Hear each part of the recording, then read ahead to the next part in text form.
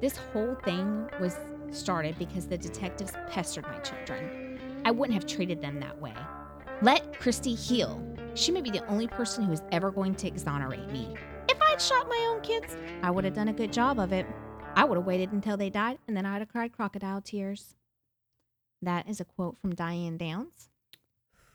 This is Becky. This is Jen. And this is Too Close to Home. Oh, I just think about her face because I've seen the interviews with her. Yeah. She was a very pretty woman, too, if you look at her pictures from when she was younger. But just the ballsiness. Yeah. I thought we would change it up and go with a woman. We haven't done a woman yet. Yes. So, want to kind of take a little bit of the slack off all the men. And I mean, even though they're mostly to blame. they are. So I'm going to change up the way I do this story a little bit, and we're going to start with the heart of the crime. So I'm going to go ahead and dive in here. On May 19th, 1983, Springfield, Oregon Police Department was advised by McKenzie Hospital that there was a gunshot victims who had arrived at the hospital. 2 nurses rushed out to the entrance of the ER, where there was a woman yelling for help. There was a red car outside and a woman standing outside the car. The woman yelled, "Do something. Someone just shot my kids." The woman was 27 years old, Diane Downs. Her 3 children, Christy 8, Cheryl 7, and Danny 3, were in the car covered in blood. They had been shot point blank. They said the woman was calm, not crying, and appeared in control. The nurse found 2 children in the back seat. A doctor came out. He grabbed the young boy and carried him in. The oldest child was in the front seat on the floorboard. They immediately found out that the little girl on the floorboard had already passed. The little girl in the back was taken to another room by the nurses. The staff was immediately concerned for the mother, and they found a receptionist. They asked the receptionist to take the mom to the side, comfort her, find out more information. Diane had a gunshot wound to her forearm, and her arm was wrapped in a beach towel.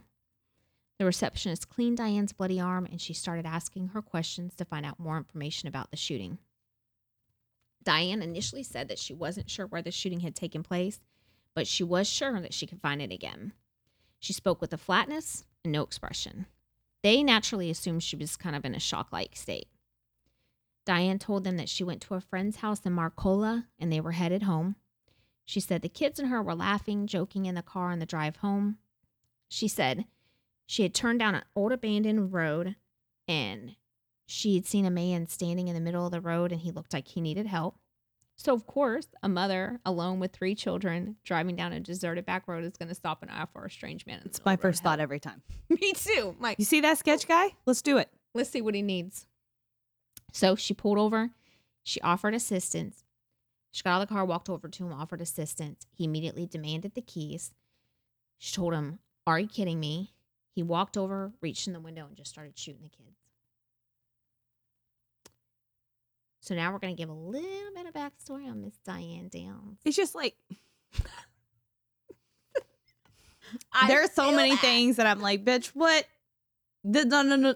First of all, I ain't going to get out of my car for nobody. No. I'm going to be Nope. cracking that shit about an inch, be like, what you want? And that's if you If get me that. stuck in a red light and you trying I to have no use your choice, but- mystery water to clean my windshield off, okay? Oh, God. That happened to me the other day going to the VA. We're not even going to relive that. But like, that's when, like, just, I'm going to stop my car, leave my young children in there, and I'm going to walk to this stranger Get out of the car, walk to him, and be like, you're kidding. No. What? and then he's just going to walk off from you and go shoot your 3 kids. Like, I need you to come a little better story. You just walk by, he just walked by you like, Mhm. we just going for a stroll? Mhm. Tell me about Diane Downs. So Diane Downs was born 8/7/55 in Phoenix, Arizona. Diane was always described as being very intelligent. She actually bordered on genius level when she was IQ tested. She was always very pretty, but not very popular in school. She grew up with a father who was very strict and harsh, and he worked in the post office. When Diane was only 12, her father began to molest her. This is when Diane started to begin to confuse pain and pleasure. The pain that was associated with the molestation, but then at times she would have pleasure, which is a normal thing that, like, I don't know They any other don't way talk than to about say it. accidentally happens. Your body still Just like when, responds in a certain yeah, way. just like when boys are molested and they still become erect, they feel like that means they enjoyed it, but it's not. It's just the body's reaction to those It's situations. our lizard brain doing Yeah. like response to stimuli. To breathe, like to. So she started beginning to confuse pleasure and pain. She grew up to have many psychological issues, and at the age of only 13, she attempted suicide for the first time by cutting her wrist. Her parents basically acted like it didn't happen. Didn't even bandage her up. Didn't even speak to her about it. Basically. And she admitted they were very superficial. It was more of like an attention seeking, but they damn sure did not give her any attention about it. And she said her father ignored it altogether. Probably because he knew he was the cause of it. Yeah, he's like, well, this is just the unfortunate fallout. Right? As a child, Diane was never allowed to cry. Whenever she cried, she was gotten onto. So she would begin to laugh in place of crying. And this is something that would carry over into adulthood. And you will see some of this when we talk later about the trial. Diane met her future husband, Steve Downs, when she was only 15 years old. They went to high school together. He was tough and rebellious. If people talked cross to Diane, he would fight them. He was very protective of her. And she's seen him as everything her parents weren't. And I can see that. Yeah. So I mean, like, that history of, like, that happens to girls a lot, you know, when they're neglected and they get some attention from somebody that gives them this crazy amount of attention. And they're like, yeah, sign me up, whatever. And, you know, she attempted suicide and her parents ignored it. But this guy, you could talk cross to her and he was going to box people's ears in for it, you know, and pay attention. And she said that she literally said they were the opposite of them. So she figured he must be what is good and right. And it's kind of sad when you look back to think that both of them was fucked up, but you couldn't even see that because of how illy raised you were. On 11/13/73, she married Steve Downs after she ran away from home. She went to Arizona, ran away with him. Only 2 weeks into the marriage, she said she knew a mistake. It was a mistake to marry him. She claimed she was abused by him after they got married and that she did not feel loved by him at all. So, what do most women do in an abuse situation when they don't have no parents to love them? They feel like their husband don't love them. They have some babies to love them. They have some babies to love them. And that's exactly what she did. She said she decided to grow her own love, which is, I know, very sad. We're starting this one out real tough. Yeah. So she threw away her birth control. She threw it away. Her husband thought she was on it, and she got pregnant. Christy was her first child, born 10/7/74. She said that Christy was easy. Oh my God, that's freaking me out because that's Camilla's birthday, 10/7. Is it? Yeah. She said Christy was easygoing, happy baby. Diane said she instantly felt what it was to be loved. She loved this child. This child was everything that you can imagine that you would want in a child. So with her faltering marriage and only sense of love from her child, she got pregnant again. This time she had Cheryl on 1/10/76. Cheryl was no Christy. Oh. She said Cheryl came out into the world kicking and screaming, and she kept that attitude up. She was not an easy-tempered child. She was not an easy child, and Diane did not feel loved by this child. That's basically what my mother says about me, so. But I mean, look how good you turned out. I mean, ace, baby, ace. So after Cheryl came in, Diane said, I don't want no more babies. So her and Steve both decided between we don't really like each other, we don't got a lot of money, and this second baby wasn't what we hoped it'd be. Yeah. Well, Steve wasn't as much of an ass as Diane. Because this is where you start to see Diane's side come out. Because she didn't really like Cheryl at all. And I don't like that. But I digress. So, and Diane literally said, I did not want to risk having another child like Cheryl. That's why she didn't want to have any more kids. She did not want to have another child like Cheryl. Yeah. How many more babies your mama have after you? One. She risked having another Jennifer. She risked having another one, and this one turned out to be way cooler. So See? So Steve went and had a vasectomy, but Steve did not go to his follow-up appointments. Of course. So Diane became pregnant for a third time. They both decided, based on the above reasons, they couldn't really afford it, and she did not want another Cheryl. She went and had an abortion. So Which is no judgment. On no her, judgment. You know. I am You do so you, pro-choice. baby. Like Live your body, your- your choice. yeah, 100%. right. And I don't care why you do it. I know I'm going to get some hate for that, but I really do believe it's your body. It's your decision, you know? Just don't do that late term Diane Downs abortion, okay?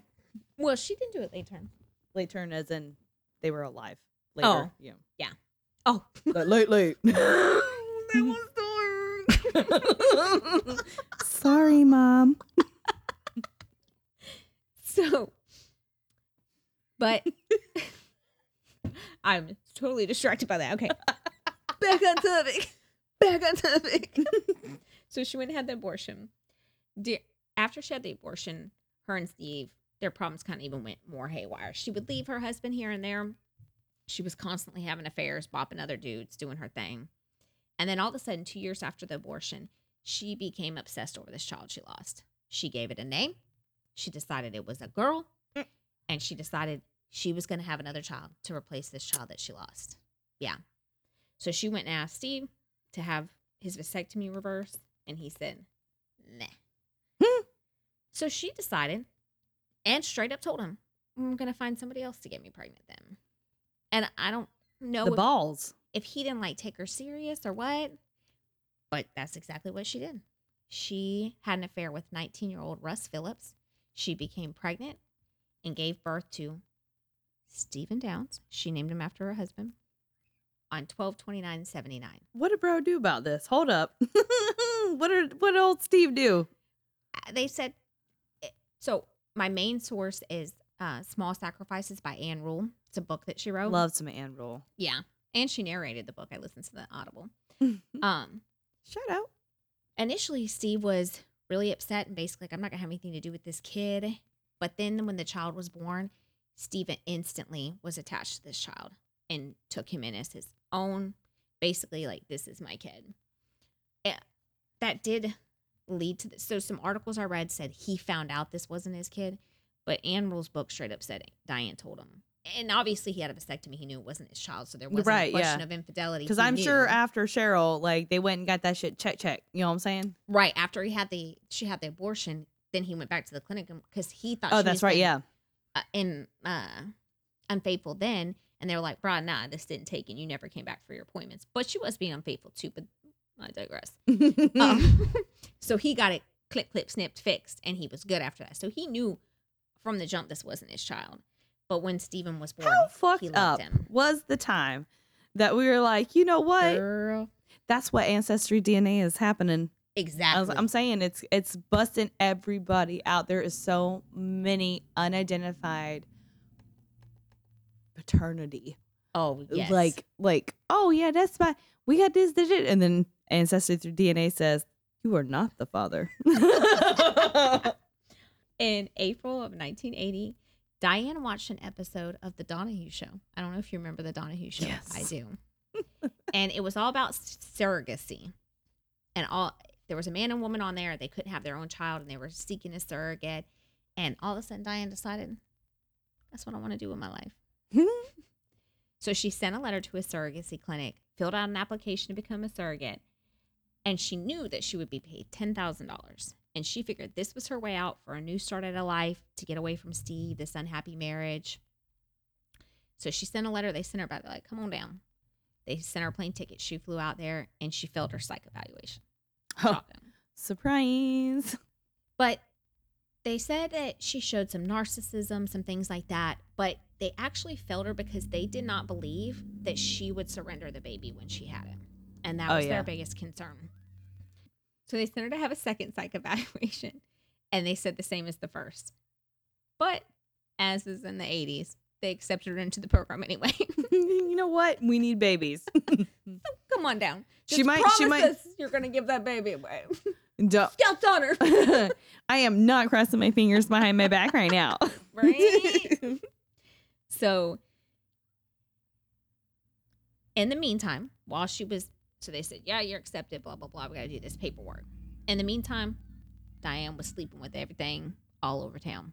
I bet she would, girl. They said she was notorious for just pawning her kids off on people, or she'd just leave them at home. Oh my God. And she would leave the oldest one, who was like 7, in charge of the other 2.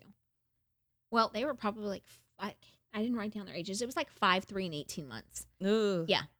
5-year-old totally in charge. Totally. Pinnacle of responsibility. 100%. So when I started leaving my kids home alone. I mean, don't you? JK, guys. JK. Yeah, please don't take that serious. Yeah. We pawn them up on our husbands, obviously. Duh. So eventually, she decided enough was enough, and she asked Steve for a divorce. They split up, but he told her that she had to pay him $5,000 to buy him out of the home so she could stay in the home. So Diane went to one of her side pieces, got 5 G's from him, paid it to Steve, and she got the house. Immediately, she moved, his name was Mac, into the home. Only 2 weeks after her husband moved out. So Mac moved in. Daddy Mac? Yeah. So Mac worked with her at the post office. She worked as a mail carrier at this time. It's a whole new meaning to going postal. Mac said she was not a good mother. He said at work, she was fun, she was vivacious, she was easygoing, this girl that just everybody loved. And he said the second that you got her home, a switch flipped. He said she'd call the kids. So he moved in there with his 2 kids with her, and she had her 3. And he said it was night and day. That when they got home, she called the kids vulgar names. She was ugly to them. He said it was bad. So he even said she frightened him, which I frighten my husband all the time. There should be a modicum of fear but not for that, so but much not like they're, that. hiding from us. Yeah, or worried about the welfare of their The children. JJ does not worry about that at all. No. So he didn't last living with her long. He moved out, quit seeing Diane. And this whole time he was waiting for like the $5,000 back that he borrowed her. She didn't give it to him. What? No. Right. Then in September of 1981, they called Diane. They said, come on down. You can be a surrogate. So she went down there. She got pregnant on her first session of implantation in vitro. On May 7th, 1982, she delivered that baby. And she said momentarily that she had a moment of thinking of not giving up the baby, but that it quickly went away and she did surrender the child. Oh my God. Could you imagine No. having been born as a surrogate, like a surrogacy? But at least you don't share any DNA with her. Even then, like, whoa. Yeah. Diane Downs. Yeah. So she got her $10,000 for being a surrogate. She did pay Mac back his $5,000. That's honest of her. She took her family on a vacation. As we would do. Right. And she put money down on a new mobile home. This is when she felt like, and when it should have been a brand new start for her. This is when you literally got all this money, because $10,000 in the 80s. Well, it's a lot. $10,000's a lot now, but it's a lot. I remember my dad giving me $10 and that would fill up his truck full of gas. Oh, yeah. When I started driving in like 98, 99, $10 filled up my tank. And you could fill up your gas tank before paying. Yes. Do you remember that? Yes. God, I forgot that was even a thing. Yes. I used to drive a bunch of friends home and I'd make them all give me like $2 and that would fill my tank up for the week because it would be $10, $8 to $10. Mm-hmm. Yeah. It's crazy. Not now. No. Get you like 2 gallons. So Diane moved on to her next man. Now, I want to go ahead and put a clarification thing out there. In Anne Rule's book, she refers to him as Lou Lewiston through the entire book. She never cites anywhere else that his name is anything else. But if you look him up on the internet, he has a whole different name. A whole different name. So because my main source was her book, and there's a lot of interviews with the detectives with her, I'm going to continue to use Lou Lewiston because that's my main source. And I feel like most information I got from there was fairly more accurate. Right. Than things I just randomly found on news stories and whatnot. Although he clearly has a different name, but just Google him, you'll find it. And this book was written shortly after all this was done and she was sentenced. So I think initially it was Lou Lewiston to protect his identity, and then it came out at a later time. Oh, that makes sense. But we're going to ride with it, all right? Ride with it. I literally found out like halfway through this that wasn't really his name, and then I was like, "Oh no, we're just." He's already got his identity. That's right. I mean, I'm sorry, I'm not you start rewriting calling him it. something else, I'm gonna be like, "Wait, what? Who's the new character in here?" So who's this guy? So Lou was a married man who also worked at the post office. That's where she met her gentleman at. And he had fallen hard. That's where I would meet my gentleman too, Right? Diane had fallen hard for him. So when Lou was interviewed after the shooting, they found out about him when they recovered Diane's diary, which she asked for them to go get out of her trailer. But of course, they're going to take a low look at it. It was mainly full of letters written to Lou that were returned. Baby, take a sign. Baby, take a sign. Baby, you are the red flag. So they called Lou in and they interviewed him. He said that from the beginning, he told Diane he only wanted to fling. He was married. He said he would only spend time with Diane when her kids were not around. He told her he never wanted kids, and he'd actually had a vasectomy at 21 years old, and him and his wife never had kids. It just was something he didn't ever want. Right. He said he didn't dislike children. He loved other kids, people's kids, playing with them, nieces, nephews, all that. He just didn't see it in his cards. Yeah. Didn't want it for himself. Too late into the fling, he said he realized Diane wanted more. He said on his birthday, he decided it was time to tell his wife because Diane was getting intense. Yes. So he told her about the affair, told her he was going to break it off with Diane. But baby, I done learned my lesson. This bitch is crazy. But what always happens, Shin? They always go back for crazy. They got to stay there in crazy. Exactly. So he admitted, I didn't stay long gone from Diane. And that he admitted he even told Diane a couple times he was going to leave his wife for her. I mean, every man will say that into somebody's panties. And it just strings them along, and it only creates more problems in the end. At one point, Lou did ask his wife for a divorce, and he moved into an apartment on his own. He'd have Diane over there, and one night when Diane was over there, she asked him, was he going to leave his wife? Did he love her more, Diane more, or Nora, that was his wife, more?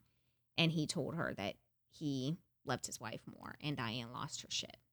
So Lou was like, I'm out. He left the apartment. He went back to his home. Said Diane followed him there, banged on the doors all night, would leave, blow up the phone, come back. And that's when he was like, this bitch is so crazy. That was the point, sir. Don't worry. He still went back again. God damn it, Lou. I know. So Diane figured at this point, like, he's done told me that he loves his wife more. He went back to her house. He is not actually going to leave. So she requested a transfer to the post office in Oregon where her parents lived. She requested this transfer mainly after her parents badgered her to go up there too. She didn't have shit going for her in Arizona. This is where she'd been living.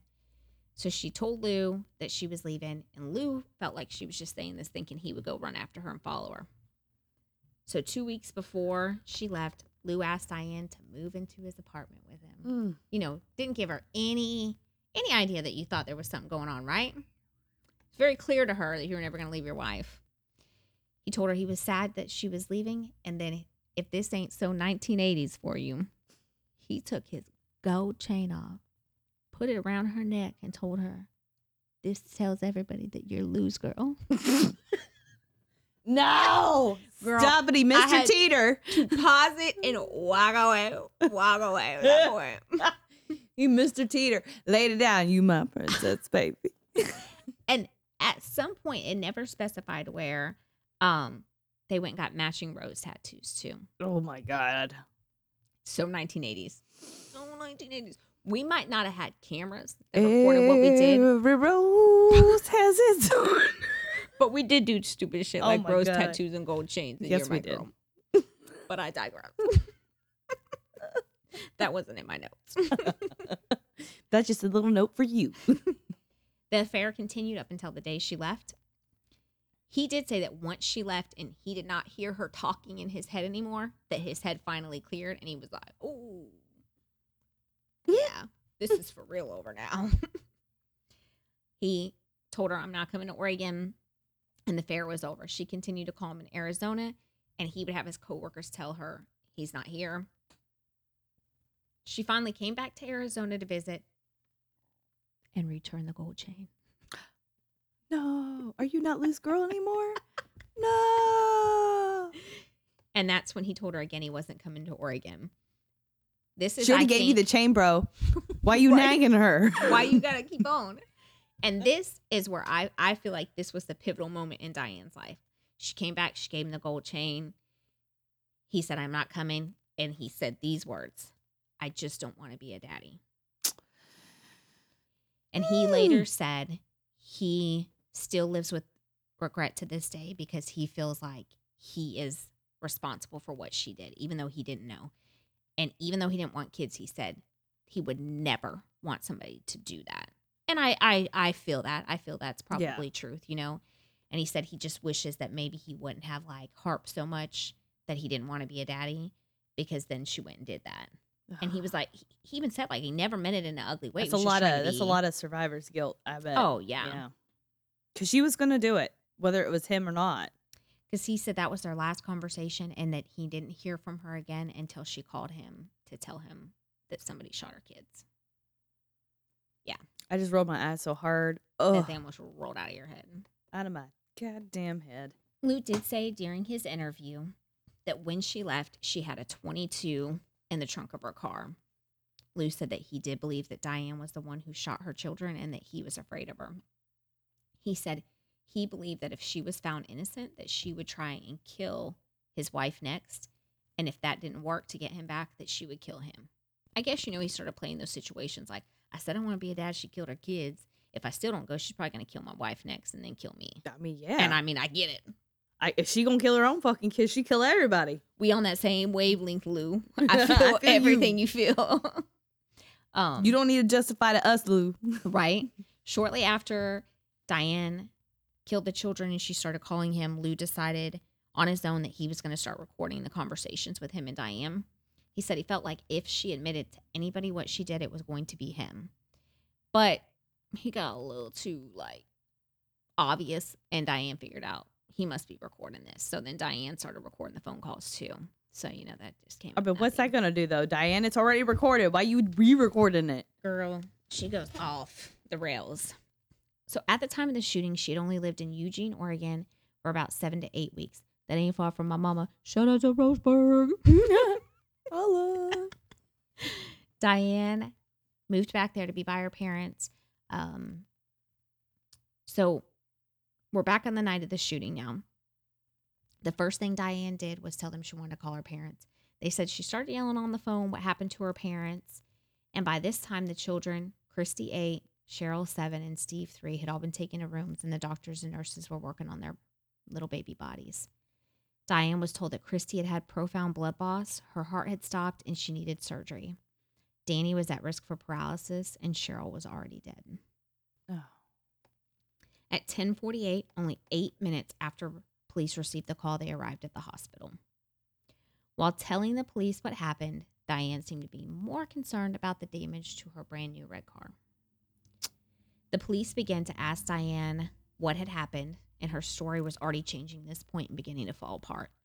They first wanted to know where the shooting had occurred, and she started describing landmarks, acting as though she didn't know where she was when it happened, but that she was sure that she could lead them back. The police immediately began to realize that the shooting was outside of the Springfield city limits. The officer believed that he may have known where this had happened and asked Diane if they could go ahead and drive back to where the scene was based on her giving them information so they could start looking, immediately for somebody, for any evidence. So Diane agreed. As they were walking out of the hospital, a nurse came and stopped them and let them know that Christy may not be alive when she returned. Diane was just like, okay, and continued to walk out the door. They said she seemed completely unfazed. She exited the hospital with the officer, passed her car, and said, I sure hope my car will be okay. Does it have any bullet holes in it? And that's a direct quote. I'm seething. I know.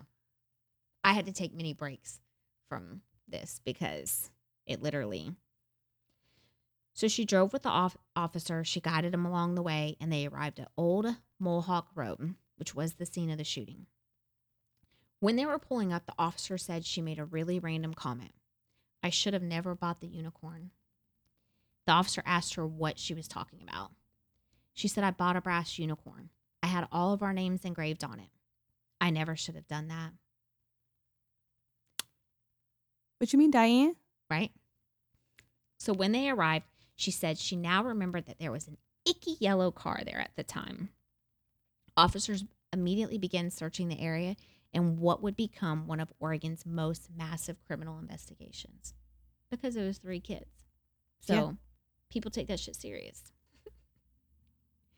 Dick Tracy. Yes, ma'am. That was the real name of the detective, Dick Tracy. No. Yes, ma'am. Real name. And Doug Welch were the first detectives to interview Diane. They said she spoke rapidly, but that she did test negative for drugs or alcohol, and that she was very cooperative. They said she basically vomited words. Could you imagine being able to do that shit sober? Like, I'm not even imagining what it would be like to do it not sober, but like Sober. like to in a clear mind, not anything clouding it or pumping you up. You just bam, bam, bam. No. I mean, my kids have pissed me off, but never to the point that I could ever do that to them. Like, no. Not anybody for that matter.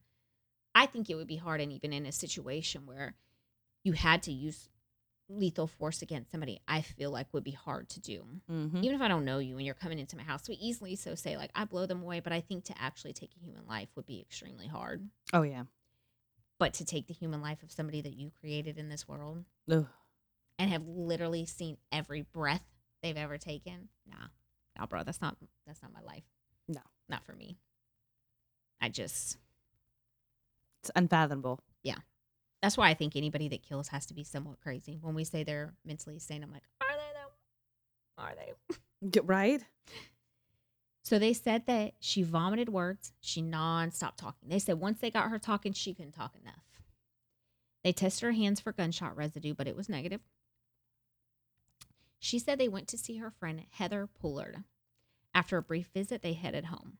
She said they decided to do a detour, do a little sightseeing, but when she realized the children were sleeping, she turned around and headed towards Springfield. This is when she seen the man on the side of the road. I love how it's already like messing up because she was saying they were laughing and talking earlier. Yeah. And now they're sleeping. Exactly. See, I'm glad you caught that because the police did too. Mm-hmm. The police did too. That's what they're like, wait a minute. Hold up, were you laughing or were you sleeping? And keep in mind, these police arrived only 8 minutes after the call, and then they left shortly thereafter to go to the scene. So we ain't even talking a big time difference for you to get your story all, and you're already messing it up. Yeah, like you think you would have rehearsed that shit. Like this bitch came up on the fly. I don't want to be a daddy. All right, I got you, fam. So she said she got out. She asked, what's the problem? He jogged over to her, said, I want your car, to which she replied, you've got to be kidding me. The man stood outside the driver's door, put his hand inside, and started firing a gun. When they asked, what did she do? She said she pretended to throw her keys in the bush because she wasn't going to let him take her car, too. And then he turned towards her, fired the gun at her twice, hitting her in the forearm. She then pushed him, kicked him, jumped past him, jumped into the car and drove to the hospital. Well, what about the keys, though? She didn't really throw him. She had hooked him on her finger and pretended to throw him, and the guy fell for it. That could be the dumbest goddamn criminal I ever heard of. Top 5 like, at least. It's like Top toddler 5 shit. Like that's All I maybe can it's imagine is like, maybe it's not. like when you pretend to throw the ball for your dog. They're like, yeah. "Ooh," and you're like, gotcha, little bastard. Where'd that goddamn tennis ball go? Yeah, that's what she did with him, and he fell for it. He went, oh. So they asked her to describe him. She said he was white, maybe in his 20s, 5'9", dark hair, and a stubble of beard. And then she described his clothes. They asked her if she saw the gun and knew what kind it was, and she said no. They asked her if she owned any weapons, to which she said yes. She had a .22 rifle on the shelf in her closet at home, and she signed a consent for them to search her car and home. When they asked, again, if she owned or possessed any firearms, she remembered she also had an old .38 special. I know how easy it is to forget. You know. She said she kept that in the trunk of the car. Oh, yeah, as one does. Yeah. So this is when they started the search of Diane's home. They did find both guns that she said. They found her diary. We go a little bit more into the search in a minute. The next day, they interviewed Diane again. This time they told her they were going to record everything, and they said she was very hesitant when she seen the recorder, which, yeah, is always. Yeah, you don't want to get trapped, baby. They said once again, when she spoke nonstop. The story was the same as before, that they were sightseeing and the children fell asleep. The man in the road demanding the keys, shot the kids. She went into more details of the children's reaction to being shot. The same story, the man shoving and getting into the car and driving away, her flee. Mm-hmm. But she went into more about the kids dying. She talked about them drowning in their own blood. She talked about her baby. You know, in a moment of craziness like that, how do you know? Like, Yeah. You know, you weren't even in the vehicle. Yeah. For a good minute. So. She talked about her baby boy in the back seat softly crying for his mama. I know. Very heartbreaking. When she started talking about Cheryl, that is when she first began to cry. But they said that she quickly chalked back the tears. Which some of that you have to give a little bit of a grain of salt, because she did say in her family that she wasn't allowed to cry as a child. Mm-hmm. So that does carry over into adulthood, you know? But I ain't going to give her too much slack, okay? Only days later, the case began to change. They said they started to feel the description of the attacker did not speak truth. They also didn't believe that there was a man on Old Mohawk Road. So apparently this road, and my mom was actually telling me about this area because it's where she grew up at, it's very far off. It's very, very odd that you would go down this road. Mm-hmm. It wasn't just like, oh, we're going to take that back road to, you know, avoid the freeway or the interstate. This was like an old cutoff. I don't know if you've grown up in the country, you all can imagine what I'm talking about when you say some old backcountry road. Like, this is like when I just want to get lost for the day. Yeah. And it would be very deliberate to take this road. Mm-hmm. You have to, like, really know what you're doing. She says later she went down that road looking for a waterfall. But you would have known where you was going. Like, but okay. They said it made no sense that there would be a random person way out in this middle of the nowhere road, just like walking, waiting for Looking somebody for to come along. Yeah. Because it was a very out of the way area, which granted, that's we all like, know you know that, what? I hear LA is full of people, but let's go to Nebraska. Right? And I mean, we all know that if you're going to attack someone or not, you want to do it on the off-beaten path, you know, like where they're the unbeaten path, whatever, you know. But you're not going to go there trolling for someone to come along when it's an area nobody frequents. That's not where you're going to go find your victim. That's where you're going to take your victim after you get them. Yeah, that's a different part. Like, no. Yeah, that's the second part of the story, not the first part. Yeah. So they said it just didn't make sense that someone was just meandering around waiting for people to come along to carjack. The when odds. It wasn't right. The odds were against them. And there were some small inconsistencies with her story. Initially, she said the man stood in the middle of the road and she walked up to him. The second time, she said he jogged up to her. As you said, first the kids were awake, then the kids were asleep. But they couldn't find a reason why she'd want to shoot her own children. This was the first time that they looked at her injuries.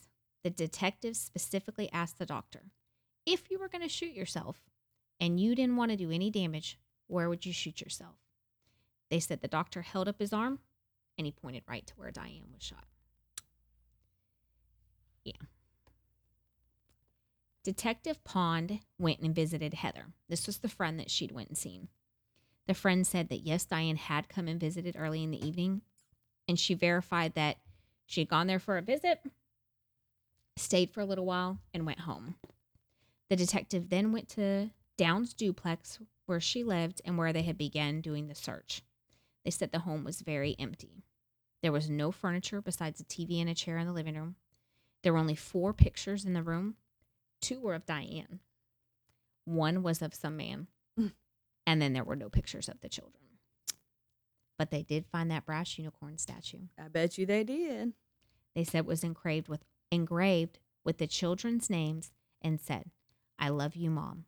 It was dated May 13th, 1983. Remember, just a few days later is when the shooting occurred. They searched the room for her diary, which she had asked for them to find and bring to her. They said it was full of the letters. All of the letters except for one were addressed to Lou. This diary would later become evidence. They did find the .22 in the closet, like she said, with no signs of it being recently fired. They said it was full of dust and lint, and it definitely had not been fired. They found the .38 in her trunk, too, and said that thing barely even worked. So not both of those guns were ruled out immediately as the guns for shooting the babies. Detective Doug Welch met with the father, Steve, who had come immediately as soon as he heard about the shooting, because Steve was still living in Arizona. Steve told them that Diane had 3 guns. Mm-hmm. The 2 that she had told them about, and that the police had found, and another .22 not accounted for. The missing gun was Steve's, but he said that Diane would borrow it. He told police she knew how to use it. He had trained her how to use it. She had used it in the past. And they asked Steve if he thought that she would put a new man before the children. He said there was no way that Diane would die before she let anything happen to those children. So while all this is going on, the dad is coming in town. They're searching her duplex. They've already went out to the site. The kids are being worked on in the hospital. They've already notified the DA of obviously everything that's going on. So the DA, they're all sitting around the office and they're speculating ideas. What do you think happened? These 3 kids were shot out on this road. Well, Fred Hughey, the assistant DA, heard Howard Williams, one of the DA's investigators, say, "I bet you anything the mom has a gunshot. And if I were to bet, I'd say it's right here." Yeah. My jaw just dropped. Sorry. Right? I was like, He said, wouldn't you know? It wouldn't even kill you. Matter of fact, it wouldn't even hurt that much. Keep in mind, they have nothing outside of, hey, there's this shooting. Fred Hughey was slated to prosecute the next homicide in the county. When the prosecutor arrived to the hospital, both surviving children were in the ICU. The post-mortem exam of Cheryl showed that she had 2 gunshot wounds, and they were both fatal. Cheryl had suffered a stroke and could not communicate.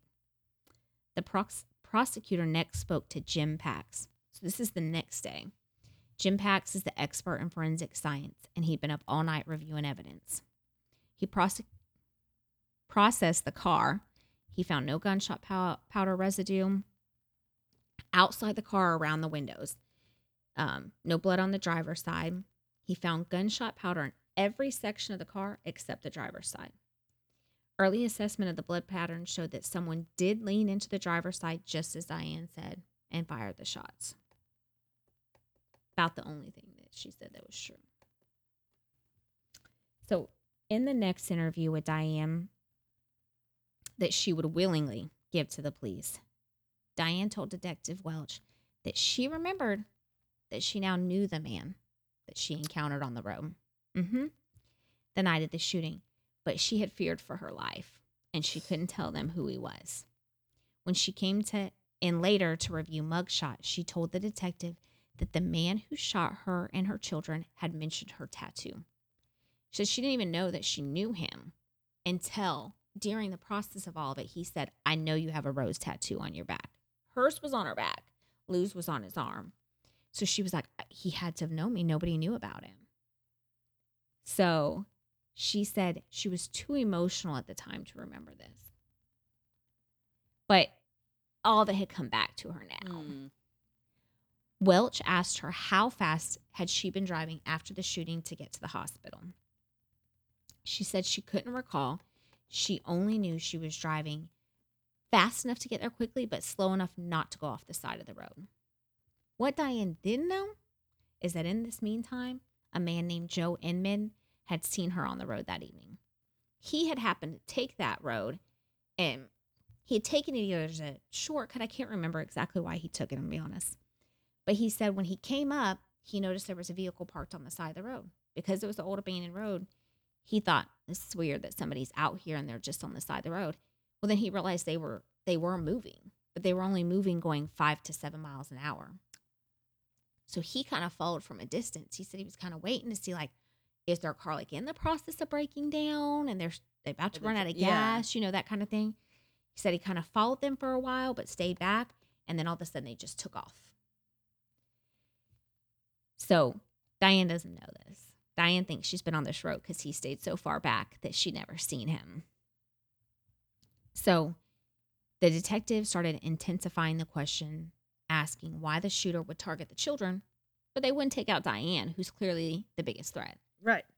He then asked her, why would they shoot 3 kids and then still try to take your car with 3 injured kids in the car? I mean, it makes no... I'm going to steal your car with 3 kids in With it. all that the are hurt? evidence. Yeah.